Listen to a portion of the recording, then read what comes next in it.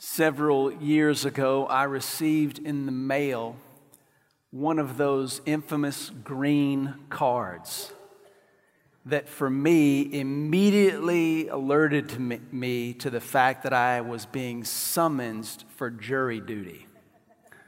You ever get one of those cards? I don't know if you're like me, but when I get one of those cards out of the mail, and I like getting the mail every day, that's like a ritual. I just like going and getting the mail because I'm always excited about there being something in there that I would enjoy opening. Sometimes I place an order online just to make sure that every once in a while there's something coming in the mail I enjoy opening. And when I go to the mailbox and I find a jury summons card, I can just honestly tell you, maybe this is confessional here, that I don't get that card and go, yes, I got a jury summons card. I don't run in the house and say, Lindley, look what I got in the mail. I just don't respond that way. Maybe you do. I am definitely for serving our civic duty, but it does not stir in me great elation or jubilation. What it actually stirs in me is this thought of, I hope I don't get selected. I hope I'm only there for a few minutes. Anybody else with me on this? Yes. Well, I got one of those cards. I show up in the room with hundreds of other people, 400 or 500 people, and they're doing the jury selection process or whatever. And you're sitting there and they say, if anybody has a reason they need to leave and they're going to be honest about it, I'm like, man, I can't lie. And so I'm sitting there going through the process. They divide us up into groups, and I go into a room of about 50 or 75 people. And lawyers begin to ask us questions because we're going through the jury selection process. So I'm been whittled down to a group that could be chosen. But even in that room, I'm thinking, all I have to do is tell them that I'm a pastor, that I believe in the Bible, and that I am going to be conservative in everything I say and believe. And I'll probably be dismissed. And so I am very honest, and I just tell them all the things I believe and how I believe in justice, and I just lay it out there, and I'm thinking, I'm going to get out of this. Well, they start whittling down, and the next thing I know, I'm in the 12 that gets selected for jury duty. They take us immediately into a room, begin to tell us about the case. It's a criminal case. And they begin telling us about all the details of the case, what it means to be on a jury, and all the roles of the jurors in the jury. And so we have to work through all the details of what it means to be a jury. There has to be somebody who's assigned as foreman of the jury. Nobody's volunteering for that. This is a criminal case. This is not going to be fun. This is going to affect a person's life forever. Well, we select a jury foreman, and the jury foreman goes by the title, I hope endearingly, preacher man. So here I am serving as the foreman of a criminal trial jury. Well, we go through days of testimony. It's really fascinating. It lasts, it's long too. I mean, so long that occasionally we need to take breaks just to refocus. It lasts multiple days, an entire week, in fact. And after all of the witnesses presented information, after the attorneys made their final arguments, the judge sequestered the jury, and it was early in the day, and said, you're not going to leave until you come back with a decision. And so we're in there, and we began to rehash all the witnesses and all the evidence. And we have to work together to figure out, okay, what witnesses, what evidence do we deem as true and factual so that we can make a decision? And we were deliberating and rehashing and reviewing all the details of the case long into the day. In fact, it got dark. It started to get late. We hadn't eaten supper. We were all hungry. And the judge sends me a note. So the judge writes to me, the jury foreman, and says, what can I do to help? How close are we to a decision? And he's thinking, I'm going to have to send these jurors home. We're going to have to do this another day. And so I read this note, and I write him a note back, and I say, an empty stomach makes the mind hard to be clear. Please order us pizza. so in about 20 minutes, we got pizza. And we took a break. We ate pizza. We had talks about all other kinds of things. And then it came time, we were done eating. We rallied around the facts. And we said, we've got to make a decision. And we came to a decision, unanimous, that the person on trial was in fact guilty. And I want to tell you that when we left that room, there was a weight and an emotional reaction to that. There were members of the jury who were in the parking lot crying. There was a connection that was created between jurors because of the emotional experience of walking through a decision of that magnitude. We knew that when we made that decision about that person on trial, that decision would affect the rest of his life. And we would all just go home and pick up life where we'd left it and keep going forward. I tell you that story because right now, the greatest trial in all of history is occurring. The greatest life and death trial in all of history is happening right now. Now, this greatest life and death trial that's happening right now is unique. No other trial in all of history has happened like it.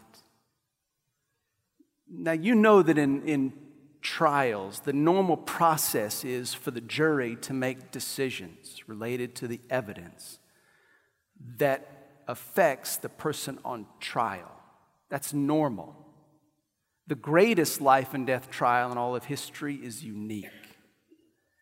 And the difference in this trial and all other trials that we've seen, that we've heard about, is that the jury, when the jury makes a life and death decision about the person on trial, the decision of the jury does not affect the person on trial.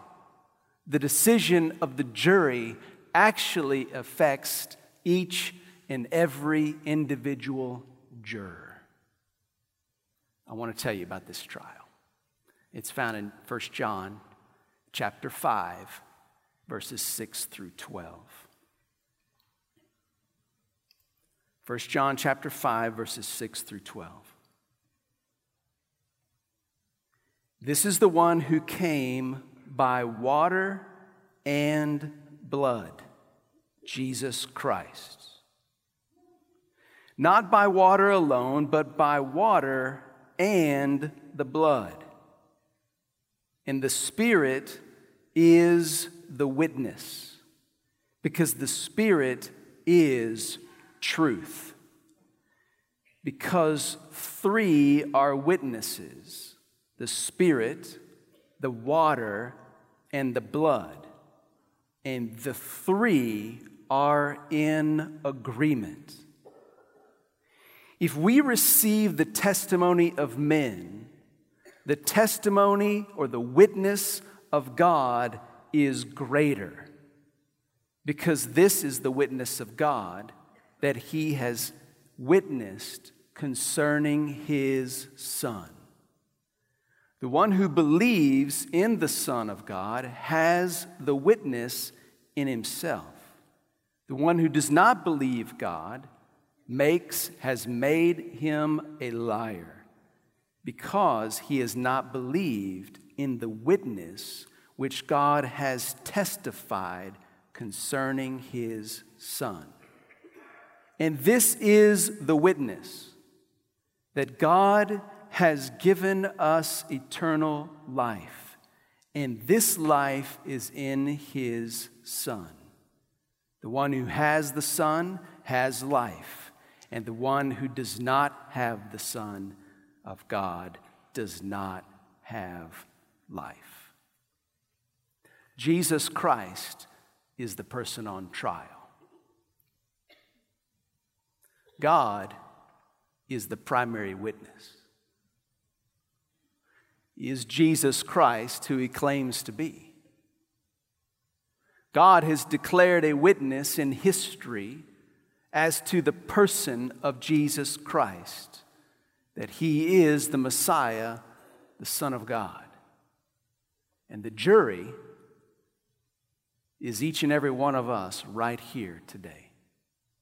Right here in this worship center, in the gym venue, in Liberty Hill, we are on the jury. And God is calling us to make a verdict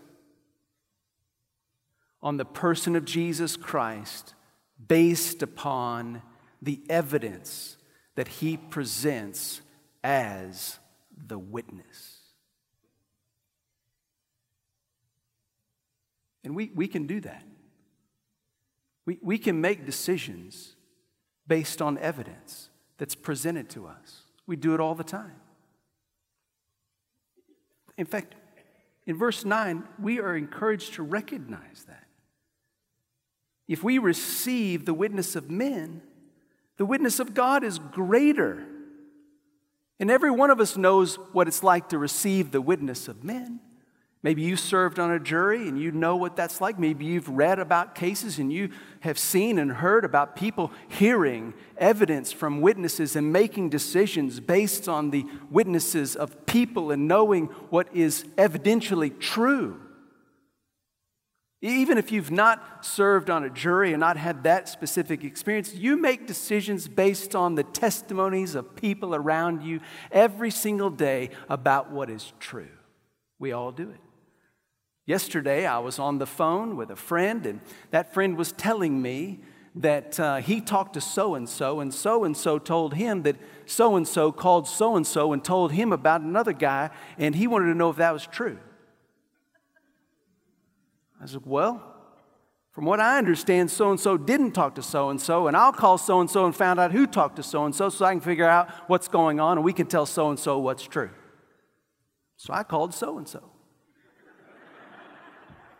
And I said, did you talk to so-and-so? He said, no, I don't even know so-and-so. I talked to so-and-so, and he probably knows so-and-so, but because he probably talked to so-and-so, that's why that so-and-so thinks that he talked to so-and-so. I was like, okay, now it makes sense. So I called so-and-so back, told him what I heard from so-and-so, which was true because so-and-so told me it was true, and I believed his testimony because it made more sense than anybody else's so-and-so testimony. And when I told so-and-so, he says, well, I'm going to tell so-and-so what is true so he'll know what's true. And I called back so-and-so, and I told him what was true. And so all of us knew what was true because we weighed the evidence. And it was crystal clear. We know how to do that. When you have people every day talk to you about stuff that's going on, you know how to weigh the evidence. And the scripture is telling us here that the witness of God to the person of Jesus Christ is more significant and greater than any witness you've already believed in your life about far less significant things. We're the jurors, and we are being presented evidence that demands a verdict. God describes the witnesses, the water, the blood, and the Spirit. What does that mean? The water and the blood. You will see in this passage how there's an emphasis on the blood. Jesus says, come by water and blood, not just water alone, but also by blood. So these concepts of Jesus coming by water and by blood are important concepts, and the emphasis put on the blood. Now, this is a way of God presenting a representation of Jesus' earthly ministry. Jesus came by the water. When Jesus was baptized, the Spirit of God came down on Jesus in the form of a dove, and the voice of God rang out saying, "This is my Son." Jesus came at the beginning of his earthly ministry, and it was inaugurated by the baptism, by water. And then Jesus, the end of his earthly ministry is represented or signaled by his death on the cross, where he shed his blood on the cross. And so you see the bookends of Jesus' earthly ministry, the baptism of Jesus and the crucifixion of Jesus. And we are given this picture of Jesus' inauguration into his earthly ministry at his baptism in such a way that we might know that the Holy Spirit comes and rests on Jesus, so that everything that Jesus does from the time of his baptism to the time of his crucifixion is display of the work of the Father by way of the power of the Holy Spirit.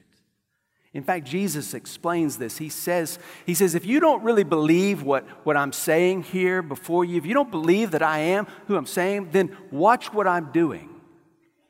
Pay attention to my works, John chapter 15. Pay attention to what I'm doing here. Because if you don't believe me, believe in the works, because the works that I'm doing are the works that the Father is enabling me to do. And if you believe in the works, then you believe in what the Father is doing. So pay attention to what's happening here in the work of the Holy Spirit through me. This is a testimony of the Spirit through my life and my works, that the Father is testifying to you that I am the Messiah of the world.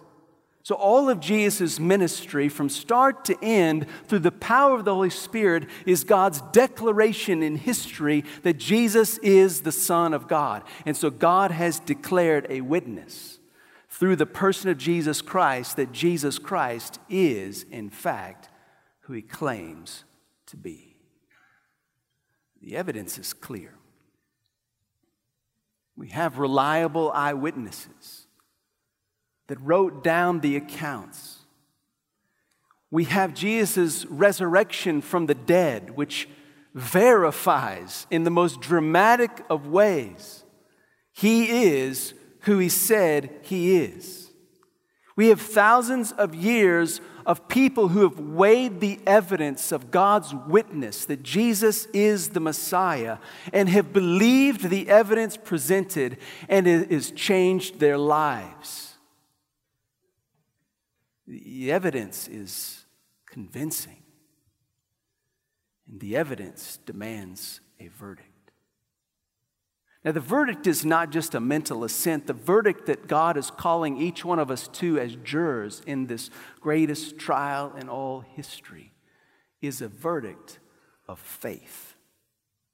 Will you believe that Jesus is the Messiah, that he is the Son of God? Will you believe this? And the belief that you're invited into is a belief that says, I believe that Jesus Christ is the Messiah. He is the Son of God. And because he is who he says he is, I am going to yield my life, submit my life to him as Lord over my life. And for the rest of my life, I'm going to seek to discover who he is and what he says. And I'm going to align my life with him again and again and again for the rest of my life. I believe him. And so I'm entrusting my life and my eternity to Jesus Christ. And I want every day, the rest of my life, to be about aligning with him for his glory. Do you believe in him? What is the decision that you will make? What is the conclusion that you will draw? How will you respond to the evidence that God has presented to you in history that Jesus Christ came, lived a perfect life, demonstrated the powerful work of the Spirit by everything he did, put an exclamation point on it by his resurrection from the dead, and has clearly testified that he is the Son of God? What will you do with that evidence? If you believe that Jesus is the Christ, something absolutely incredible happens when you believe. Look with me again to verse 10 and 11. The one who believes in the Son of God has the witness in himself. The one who does not believe God has made him a liar, basically called him a liar, because he's not believed in the witness which God has testified concerning his Son. And this is the witness that God gave us eternal life. And this life is in his Son. If you believe in Jesus Christ, if your verdict about Jesus agrees with God's witness about Jesus, then you receive the witness in you. Think about that. God has declared an external historical witness through the life and work of Jesus. And that witness is reliable evidence that should put us in a position of affirming the witness of God and believing in Jesus Christ on the basis of God's external witness. When we believe in the witness of God, then God places his witness, the Spirit, in us. So the external witness of God's declaration of the person of Jesus Christ, the moment we believe in Jesus, becomes the internal certitude of the presence of the Holy Spirit abiding in us. Do you know what that means? It means that the moment you believe in Jesus Christ because of what God has declared in history as the faithful, true witness of the Son of God being the Messiah, the moment you believe that, all of that witness that is given externally becomes a personal experience of certitude and assurance that Jesus is the Christ. And it comes by way of the Holy Spirit indwelling you through your faith in Jesus Christ. So that Romans 8:16 is more than true and resonating in our hearts. That his Spirit, the Holy Spirit, bears witness with our spirit that we belong to God. Isn't that fabulous? That when we place our faith in this external truth, God places the internal certitude of his very presence in us to the magnitude that we now know we belong to him. That is assurance. But that's not all. The Holy Spirit, the witness that is true, who abides in us, not only bears witness that we belong to Jesus Christ, but bears witness of who Jesus Christ is and what he said. In John, Jesus is recorded as saying, I'm going to send the Spirit to you. John 14, 15, and 16 is just packed with promises about the Spirit.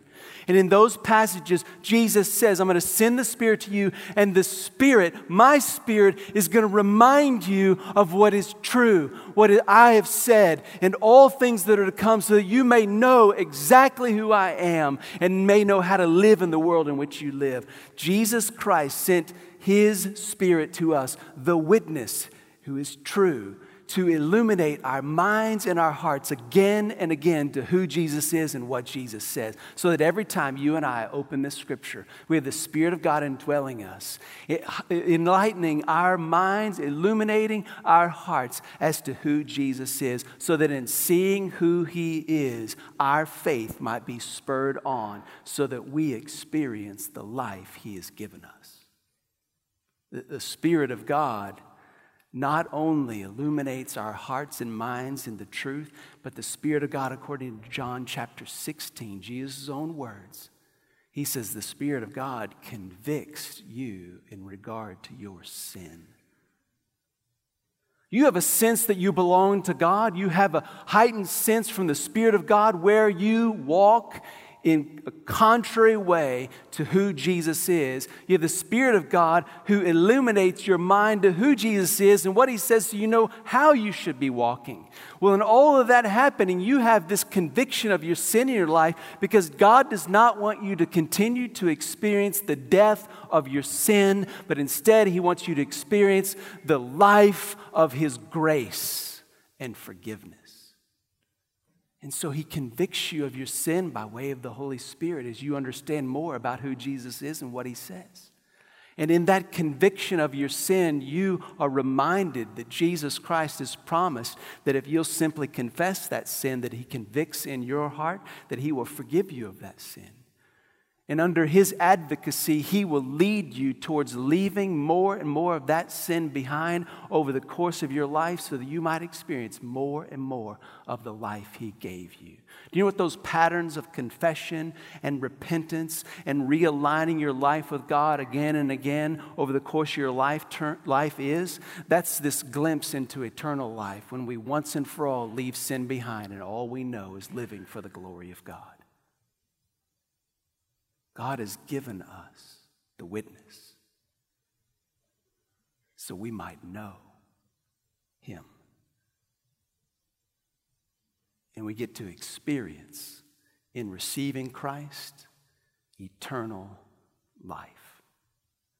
Our life is never the same. We're brand new. We have a new life in Christ. We are totally changed forever. And the moment we trust Christ, He sends His Spirit so that we might begin to taste that new life every single day, the rest of our lives, in anticipation of the hope of eternity, when He will once and for all give us new life and we'll never look back.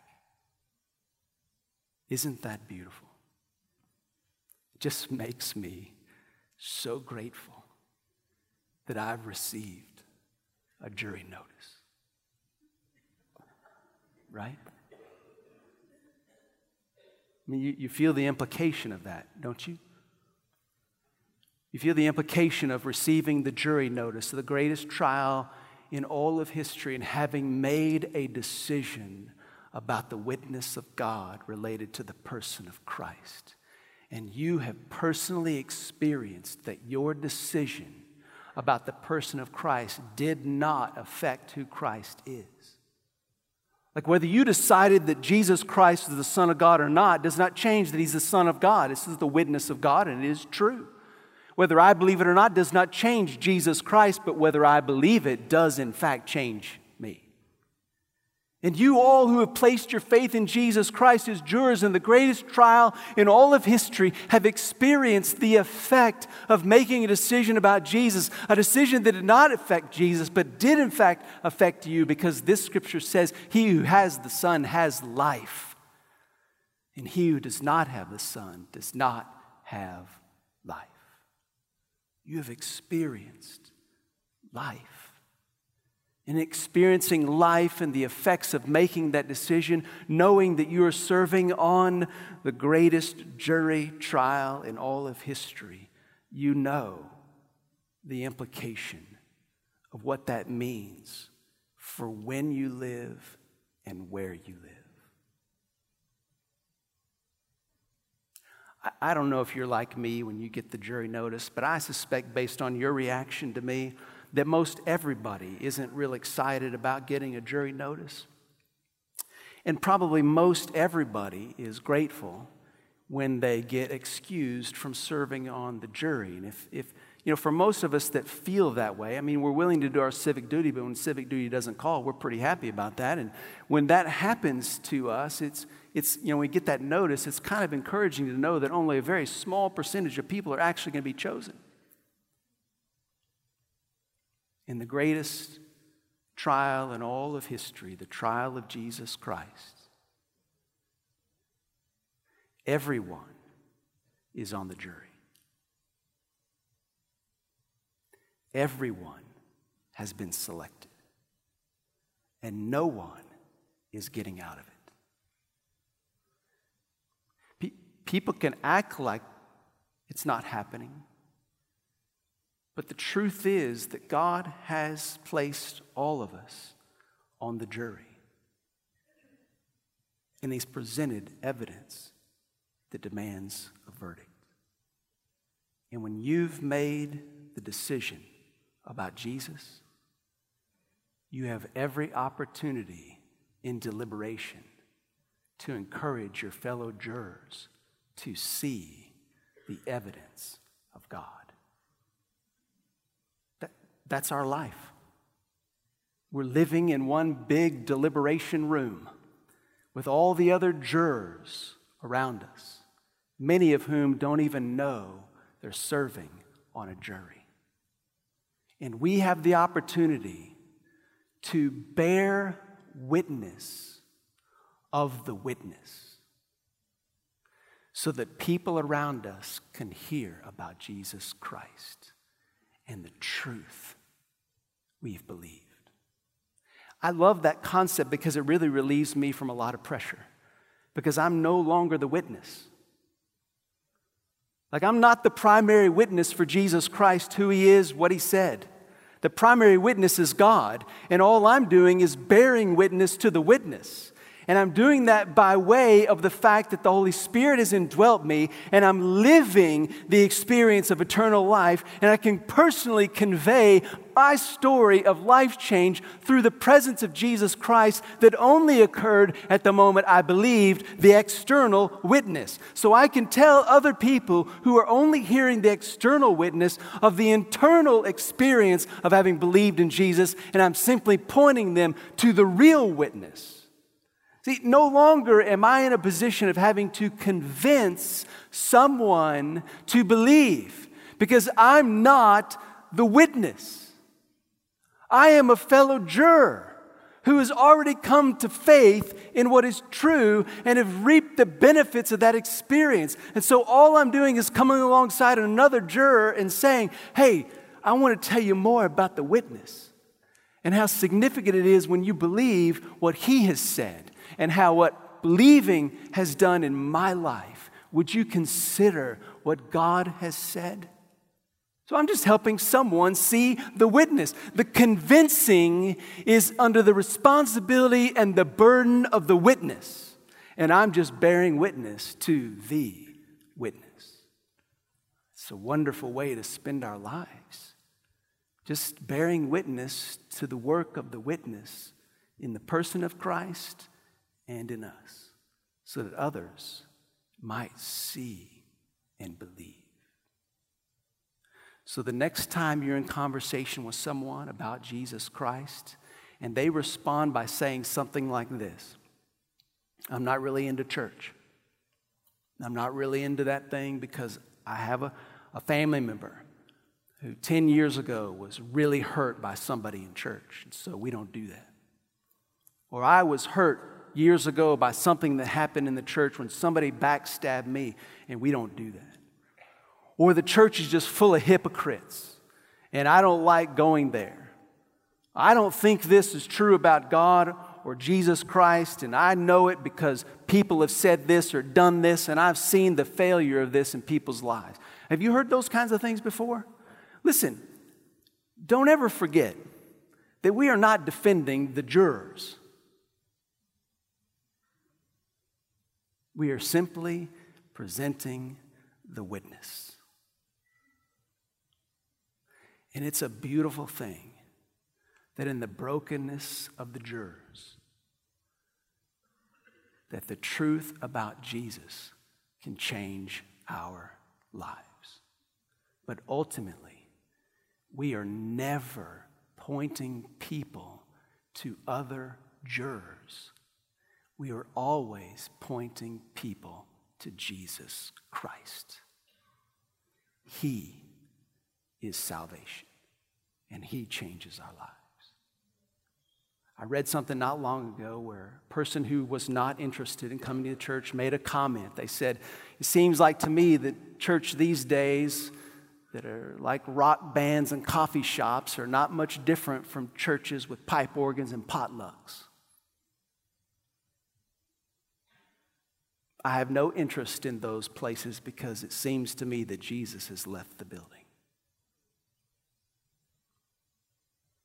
You know, one of the greatest things that a church family can decide to do is to drop all the issues that we sometimes get sidetracked by related to other jurors and become so consumed with the witness of God in the person of Jesus Christ that Jesus Christ is the only thing that stands out in this building. That's what I love about us. I feel like we're headed in that direction. I feel like God's working in our midst and that Jesus Christ is becoming more evident than any of the stuff that we might have going on as jurors. In fact, the stuff we have going on as jurors is stuff that Jesus Christ is working on. And we're really glad to tell others about it. God has presented the evidence. The evidence demands a verdict. And the verdict demands a witness. He who has the Son has life. He who does not have the Son does not have life.